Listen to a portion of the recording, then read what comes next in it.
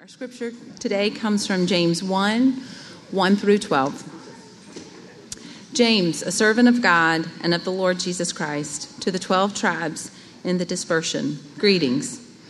Count it all joys, my brothers, when you meet trials of various kinds, for you know that the testing of your faith produces steadfastness.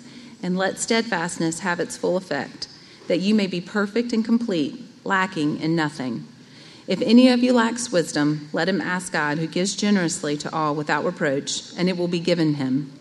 But let him ask in faith with no doubting, for the one who doubts is like a wave of the sea that is driven and tossed by the wind. For that person must not suppose that he will receive anything from the Lord. He is a double-minded man, unstable in all his ways. Let the lowly brother boast in his exaltation, and the rich in his humiliation, because like a flower of the grass he will pass away. For the sun rises with its scorching heat and withers the grass. Its flowers fall, and its beauty perishes. So also will the rich man fade away in the midst of his pursuits. Blessed is the man who remains steadfast under trial, for when he has stood the test, he will receive the crown of life, which God has promised to those who love him. This is the word of the Lord. Good morning. I'm Howard Brown, the pastor here at Christ Central Church. And as we continue our sermon series through the book of James, I don't know if I mentioned that this James, is most likely the brother of Jesus. As in Joseph was his daddy and Mary was his mom. And did you know that from all accounts, when his divine brother Jesus was here and on earth, James was among the doubters? You know, it's hard to blame James. I would be literally inclined to keep a brother down. If it were my brother, down. Because if he were my brother, right, he would be likely with his dogged assurance of being the earthly born Lord God of everything and everyone, likely to get himself mistreated, scorned, ridiculed, and crucified.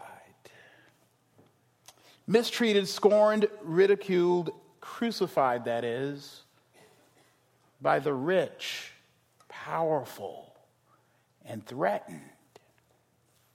But at the same time, crucified for the demands and the needs of the poor, powerless, mistreated, and needy folks he hung out with. Didn't Jesus know how hard it would be, how impossible it would be to be the Lord for the rich and the poor? Guess what, y'all? Good news. Jesus has done the impossible. He has given us a gospel that is for the haves and the have-nots, and everyone in between. Which means for you and me, rich and poor, or for most crunched in the middle economically and socially, good news. The gospel is declaring and promises that what you have or don't have no longer has the power to ultimately define, demean, or deceive you. And as much as he might not want to hear this from a pure sibling standpoint, James is closely following in his big brother Jesus' footsteps in that he won't leave social and economic injustices and heart issues around them alone.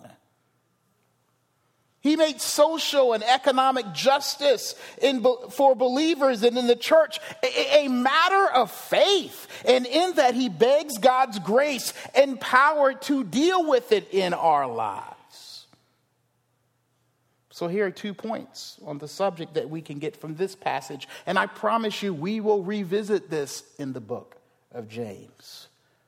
But from this passage, first, both the haves and the have-nots have faith struggles. And secondly, both need and have a faithful Savior. Both the haves and the have-nots have faith struggles. And secondly, both need and have a faithful Savior. Look with me again at our reading found in verse 9 together. Not together. Let's look at it. Let the lowly brother boast in his exaltation, and the rich in his humiliation, because like a flower of the grass, he will pass away. For the sun rises with its scorching heat and withers the grass. Its flower fails and its beauty perishes. So also will the rich man fade away in the midst of his pursuits. Blessed is the man who remains steadfast under trial. For when he has stood the test, he will receive the crown of life which God has promised to those who love him. I want us to see these verses in the right way here, because it has been assumed that James is saying that the lowly or poor man is the Christian or believer and the one who truly loves God, while the rich man is a caricature of an unbeliever who does not love God. But in verse 9, when it says boast, that word boast is not a prideful boast. It is a praise to God, a thank you for what you've done for me. But that boast, that verb applies to both the lowly and the rich man, as it does verse 12. That both the lowly and the rich who remain steadfast under trial are God's. Which tells us this: both being poor or lowly and being rich or successful comes with faith struggles. That is, challenges to believing the Lord and his ministry to us. And we saw some of this last week in the first few verses that we looked at. By struggles, what do we mean? I mean the same stuff that verse 3 promises to produce. Steadfastness, the same steadfastness that you see repeated in verse 12. That kind of steadfastness that eventually gets the crown of life from God for those who love him. Look again with me at verse 2 and 4 that we studied last week. Count it all joy, my brothers, when you meet trials of various kinds. For you know that the testing of your faith produces steadfastness, and let steadfastness have its full effect, that you may be perfect and complete, lacking in nothing. It sounds almost like verse 12. James is saying that both poor and rich, haves and have-nots, due to their condition, right, and place in this world, their socioeconomic condition and place in this world, will face trials, tests, tribulations, challenges, and struggles in their faith because of their socioeconomic situation.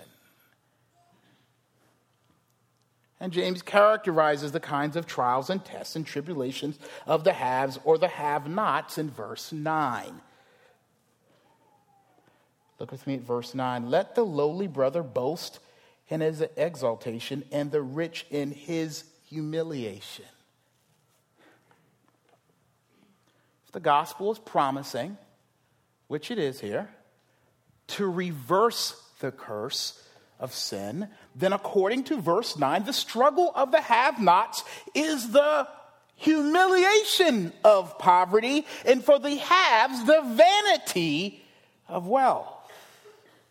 Look back again at verse 3 at what God promises will come out of life struggles for the believer. It says here, for you know, right? It says you'll face all kind of various trials, so take joy in that. And it says in verse 3, for you know that the testing of your faith produces steadfastness, and then let steadfastness have its full effect, that you may be perfect and complete, lacking in nothing. Steadfastness. That what? Produces? What? Perfect, complete, and lacking nothing? That's the word of God. And if you missed it, because we didn't go back to it in verse 5, when James talks about God giving wisdom for those trials and tribulations, it says that God gives his wisdom with generosity, without reproach, freely. All of those so-called promises, right? And faith products are the opposite of what it means to struggle with poverty or oppression or social lowliness. Look back again at verse 3. For you know that the testing of your faith produces steadfastness. I don't know how many of you are familiar with being poor or oppressed or lowly. But poor and oppressed and lowly people are never settled. Nothing is ever steadfast. There is no legacy, often no legacy of land or lineage that you can look back to that gave you anything or passed anything on. And let me tell you, it is often impossible when you are disenfranchised, like poor and lowly, described in this social context are. It is impossible not to be transient when you are poor or lowly or oppressed. Not only transient in where you live, but transient in your relationships. My wife told me that sometimes growing up as a poor family, because I only remember living in one house, right? The house my parents owned. I thought that was normal. Right? You live there, you were born there, you brought there home from the hospital, you grew up there, you graduated from high school there, you return there when you don't have no job after college. That's what I thought.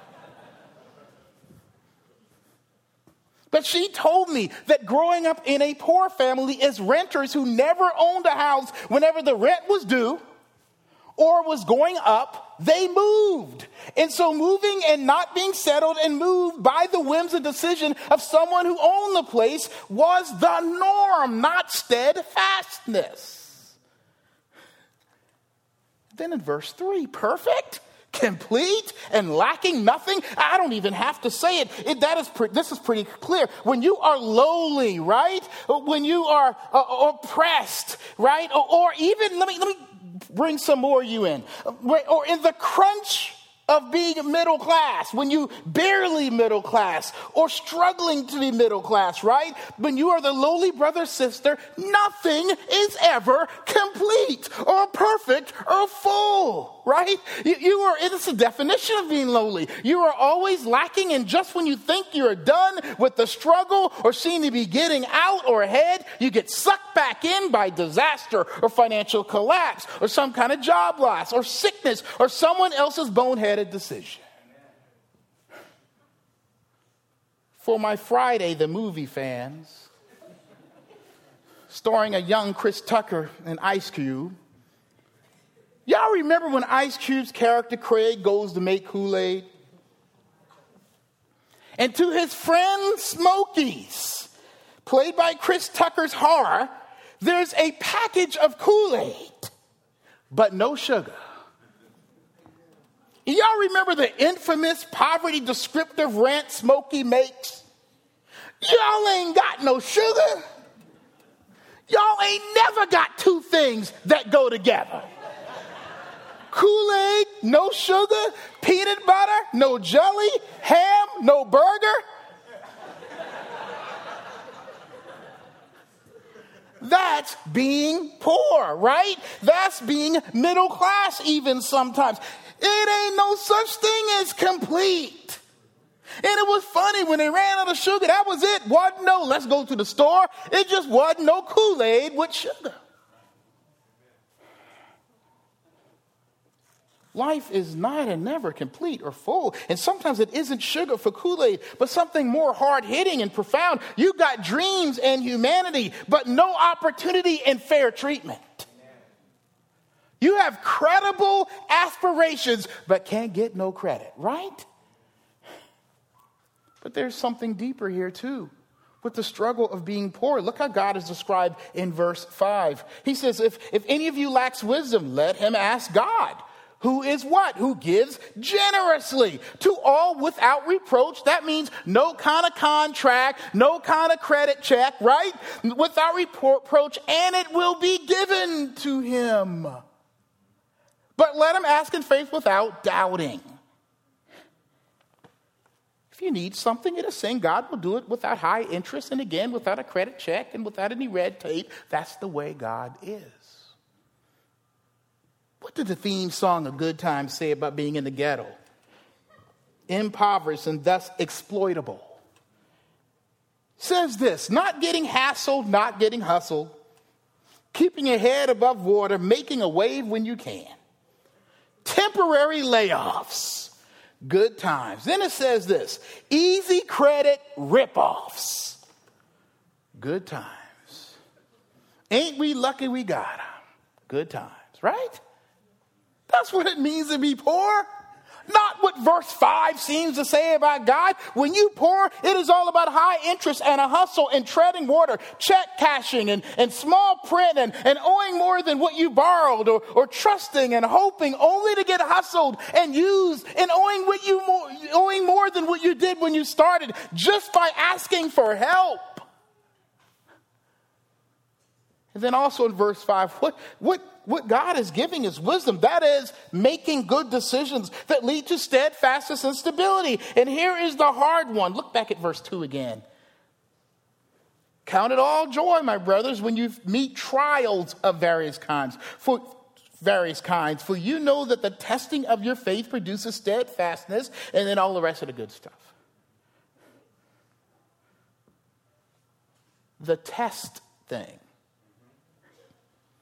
With the wisdom thing is interesting.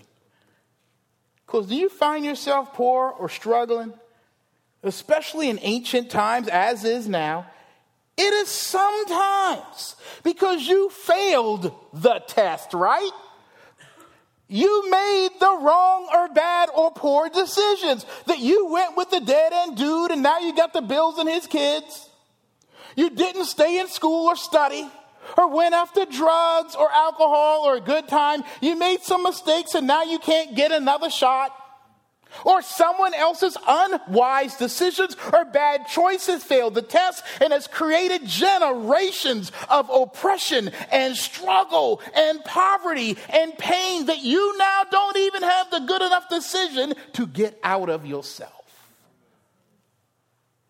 So when you look around and inside, the struggle is real because you have to question and wonder about the realness of God or the gospel when completeness and perfection and never lacking and someone answering your needs and prayers on the first time, right? Things working out. It just isn't part of your story. And it makes you wonder whether God in his prayer answering and gospel is no different than the check cashing place in his kingdom is about being stuck on the bottom side of life. Struggle with faith because of the way things are. And so the poor and disenfranchised and oppressed are easily attracted to what? Get rich prosperity gospel churches, right? Filled with poor people. I remember one time when I was in St. Louis, being from Charleston, South Carolina, I mean, we didn't have no gambling boats and all that because we holy down there. And so when someone said, hey, when I was in seminary there, they were like, hey, we should go. I'm like, yeah, I never been to Vegas. So I was expecting, some shows, some singing, some attractions. Because I wasn't gambling. I don't even know how to do the thing, right? They'd get my money quick. It was terrible. I walked in there. Wall to wall what looked like poor or struggling people. Easily taken, right? Get rich prosperity gospel churches line the ghetto and filled with poor people. And the gospel of feel-good emotionalism gospel churches. And then you have kind of the panhandling, right? Kind of pyramid scheme kind of things, promising wealth. Or you're just going nowhere, hanging out in the proverbial religious corner, lying to yourself and each other, waiting for and possibly in danger of easy pickings of Lord knows what. That is a faith struggle for have-nots. But take it from the late, great ghetto hustler turned rich hip-hop lyrical genius superstar, Christopher Biggie Smalls Wallace. When he said after making millions, more money, more problems. And James, though not part of Junior Mafia, agrees with not Biggie, but Jesus, in that the haves struggle too, but with the vanities of wealth. Look with me at verse 10, if you will. He says, and the rich in his he should boast the rich in his humiliation, because like a flower of the grass, he will pass away. For the sun rises with its scorching heat and withers the grass. Its flowers fails, its beauty perishes. So also will the rich man fade away in the midst of his pursuits. James is saying that the rich and privileged, yes, even believer, will struggle with vanity. And I want to make it clear that it is not having money that is the problem, or being rich. What the problem is, the unfortunate sinful products of it that this world fertilizes, right? He describes it as what? The flowers and beauty of being rich. But the word for flower is weeds there, as in dandelion, right? It's a fake flower or a faking flower or false beauty. It's a false representation of what's there. It's a lie produced from a real, true situation. And what are those lies that the haves struggle with? Look at what the gospel offers again in verse 2 through 4. We're going to wear these verses out, ain't we? Amen. Count it all joy, my brothers, when you meet trials of various kinds, for you know that the testing of your faith produces steadfastness, and let steadfastness have its full effect, that you may be perfect, complete, lacking in nothing.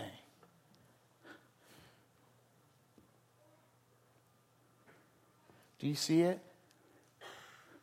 When you have the savings, when you have the legacy, when you're enough of the perfect, complete, lacking nothing, when you have enough of the complete, lacking nothing life. Now, James is not talking about wants like you want to move from a 25-foot boat to a 40. No, this is having everything you need. He's talking about what it takes to live without dying or being exploited. Why do you then, if you have it all, why do you need God so much? And if you have just enough success or having, it will and can make you think and believe that it's because you've made the right decisions. You made the grades. You worked hard, right? You are the poster child of the American dream. You were the good one and you made wise money in life decisions. Now tell me why you need this wisdom from God if you already have the wisdom that got you everything you have. And generosity, don't need it. You earned it. It was rewarded. It was a reward for all that you earned in this life. See, when you're rich and successful, right? And that can mean different things. It can mean bank account. It may mean how much higher you've risen upon most people who are like you or whatever, right? You're the golden child of your family. You are different and you made it out, right?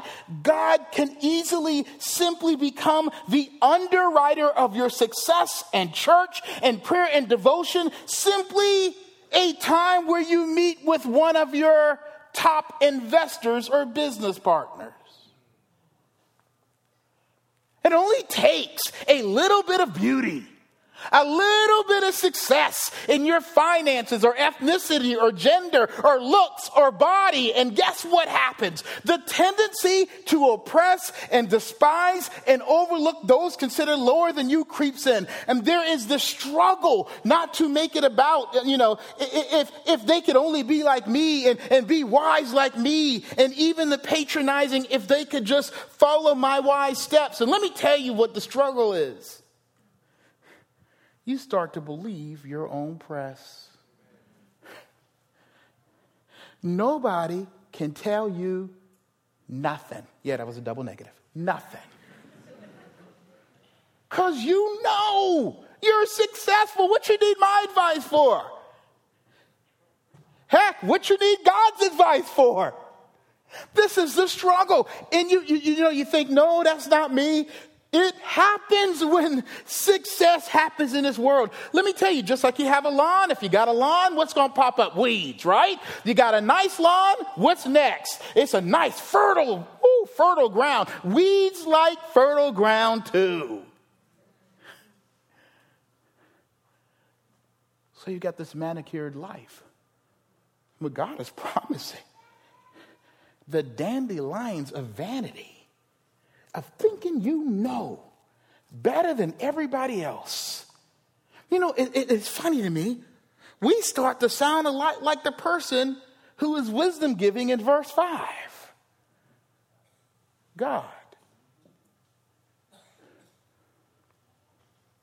And then there is a constant struggle for wealthier believers of whether they're giving enough or being loving enough or whether they're being ostentatious, right, or gaudy. And there is this never getting ahead for some of you of this guilt, because truly much of the money and power anyone has and are then able to keep is based not only on hard work. Let me wake you up.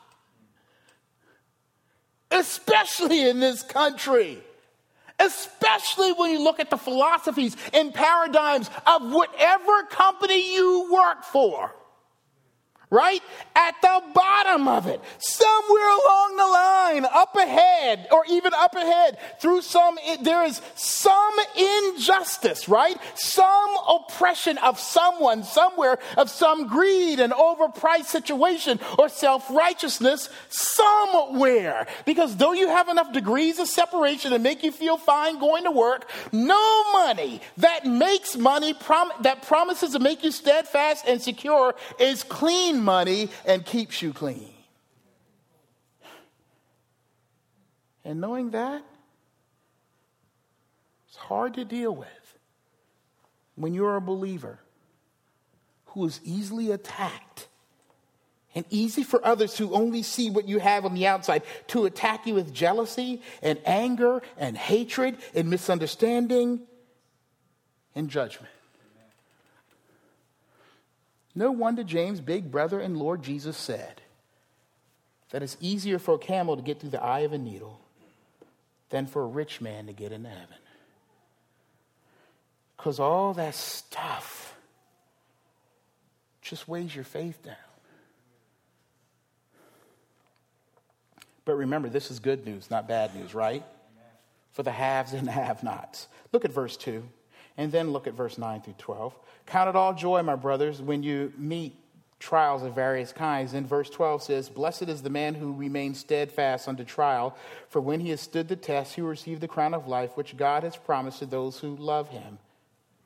God is promising something in the struggles of the haves and have-nots worth shouting and rejoicing and getting a crown and being blessed and praising God and telling others about. And for the have-nots, the poor, the lowly, he promises what? In verse 9, exaltation through the work of the gospel. And then in verse 12, when it talks about the crown of life, it is saying that even the poor, right? Even the lowly. And let me describe in terms what we're talking about. Even the least deserving or honorably treated, maybe for good reason, will become steadfast and receive the crown of life because of what? The relationship God chooses to have with them. My friend Lance Lewis, African-American PCA pastor of a church out in Northern California, said to me once, we were having this debate when reparation checks was a hot debate. Reparation checks, yeah. Money given to descendants of slaves who gave their free labor for a long time. He said to me once, man, reparation checks would benefit the rich and actually hurt the poor. Because if you were to flood the impoverished world with cash, it would leave its poverty, its poverty creating intrinsically oppressive systems in relationships, right? The reparation checks would still get no further for many, if not most, the corner store or the bookie or the car dealership, the new car dealership that just started up when the reparation checks came out. The car dealership as a down payment to some small print contractual deal. Or the check cashing place, or the shady insurance guy, or I need a Cadillac car payment, God will bless you, let's get a bigger building pastor, right?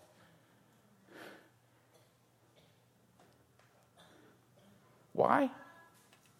Because the right relationships and networks that would bring wise decisions and wealth-building opportunities are so prejudiced against, right? So cut off from the poor, right? So looking to actually exploit the poor that they would not go to the poor to give them and connect them with the wisdom and investment and end that would benefit them. The lowly are so cut off in this world from the people and relationships that would truly lift them that they can't make good on their own humanity on their own. Do you know what the gospel is promising? That you are exalted. Because when Jesus died on the cross, he earned a reparation check by grace to pay for all the suffering and oppression and pain that the lowly experience. But that is not all. But that for those who are his, he has set up the right relationships with his heavenly Father so that he can make good for you on that reparation and redemption of you and your life that this world and your world refuses and is powerless to do. And let me tell you what that means and has to mean. Even if you didn't pass the test, even if you made bad decisions and still don't know what to do, even if the world, your history, and family lineage is against you, the one who has the power to transform this world and promises to turn it upside down is honestly and lovingly, get this, not only giving and offering you life-changing wisdom so you can make better decisions for yourself, but he is promising that it is his good and loving decisions above all the bad decisions by your family and this country and racists and exploiters, and that ultimately decides your future. Why? Because God gives wisdom not just to you, but for you. Generously, without filling out forms or background checks or potential future failures by you, to all who ask him without doubting. That means those who have come to believe in Jesus the Christian. And so it is God's wisdom that guards your life. That's why what shouldn't add up to steadfastness and perfection and completeness and lacking nothing for the have-nots and the impoverished and the oppressed miraculously will. Because Jesus overpowers and he cancels and is overpowered and canceled all in this world that would or could say you are going nowhere, right? That you are a nothing because you are a woman or black or Hispanic or adopted or forgotten or pregnant or in that wrong circumstance, overdrafted, deeply in debt, bad credit, and didn't get enough education. None of that can hold back God's perfect, complete, and lacking nothing work in your heart and life. And one day, verse 12 is promising that the whole world will praise Jesus for saving a world of losers and people who had a record of losing according to the world standards, but who believed in Jesus and who will stand one day in the winner's circle with their Lord wearing the crown of life that says they were beaten and down and discouraged, but that God, because of Jesus, they overcame the world. And it is for you, as verse 2 and then verse 9 emphasizes, to boast, to rejoice about it, to talk about it, to tell yourself over and over, and to pray for and about in whatever situation, because in your low estate and struggle and oppression, God and Jesus has won you and overcomes the world. But the rich have not been left out of the party, right? Look at verse 9. Let the lowly brother boast in his exaltation, and the rich in his humiliation. Because like a flower of the grass, he will pass away, for the sun rises with its scorching heat and withers the grass, its flower fails, its beauty perishes. So also will the rich man fade away in the midst of his pursuits. This is a different kind of road to blessing, but just as good for the haves and their faith struggles. Remember that the flower and the beauty, the glory, the high feeling, the okay feeling, that I'm not bad, that back to the terms of verse 2, that somehow because of your success and wealth and whatever makes and has made you believe you are steadfast, perfect, complete, and lacking nothing. Good news is that God is going to expose it for what it is and strip it down. God's going to embarrass vanity for being a fake. He's going to pull her wig off and weave out as not truly making you beautiful, right?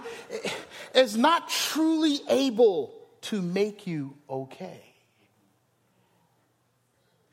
But how and why is the stripping what in this world makes you feel good and secure in what you have worked so hard for and like to brag about and get you into certain circles or what you've worked hard to keep and having made the right decisions about to get or keep? Why is humiliation for the haves a blessing from God? Look down at verse 12. Blessed is the man who remains steadfast under trial, for he has stood the test. He will receive the crown of life which God has promised to those who love him. Do you know what picture the words blessing and crown of life, and then back in verse 5, generously, without earning it, given wisdom, give us? What kind of picture of God it gives us? One of love. Of a loving father or parent. You know what leads to greed, overworking, prejudice, the rat race, the fear of losing it or being judged for having this paralyzing belief that you are only accepted and loved and alive and given because of your performance, because of your beauty, because of your competency and usefulness, because of your competitive edge, because you must do it and get it right, because God will look at your stuff and bank account and savings and say, good job, son or daughter. What if you knew and live like God just looks at you apart from all of your winnings and victories and holdings and earnings and hard work and just loved you, just delighted in you? That's what the gospel says, and that is what James is saying, that God still loves the rich and greedy and workaholic and proud who believe and love him as Lord and Savior, and who has received Jesus as his son, free of charge by faith, by grace, and that he will, like a good dad, according to verse 5, still wisely guide them and be their designated driver and carrier through life. When having makes them drunk in love with this world, he will still love them and lead and even carrying them to blessing and the crown of life. When James says that the rich man will fade away in his pursuit, James is saying that the rich man needs to know, or woman needs to know, that they will die in their pursuit of money. Why is that good news? That the end of each business and busy day, making and keeping and flaunting and feeling good about their position in this world or whatever it is, that they will die. Why is that blessing? Why is being reminded of that day by the gospel a blessing? Because the crown of life is only put on the head of the naked. What you talking about, Pastor Brown? That came out of left field. You know when you were loved the most, but least likely to remember? When you were a baby, right? When you didn't know whether you were white, black, upper class, rich, or poor. You didn't know that bassinet was really the top drawer of the dresser. You just knew Mama and Daddy loves you in the gracious milk and sleep, whether on Mama's lap in the soup kitchen line or the stroller in Nordstrom's, that you rested all the same. You know why God wants the rich believer, his rich children, to know and remember that, like Job, naked they came in and naked they'll go out? So they can know that when they were born again, God loved them and still sees and loves them like a naked, adored, newborn baby who has nothing. That if you came here naked, and you were born again, you will go out with nothing, but you will have the love of God for you and me that never changed while you were living in the in-between. God sees you like a naked baby at the very least, but also as one clothed only in the righteousness of Jesus in your blessed state, and that is the only thing that makes the difference. God, through the trials and tribulations and struggles of the haves and the have-nots, he strips the tattered clothing and the weight of poverty. And he equally strips the ostentatious outer vanity of the rich. With a fatherly love for his naked and bear before him children, promises to bless them and clothe them with righteousness. You see, you and I are steadfast, though having and having not will seek, even though having and having not will seek to shake our faith, because God is steadfast in how he redeems and sees us as his people.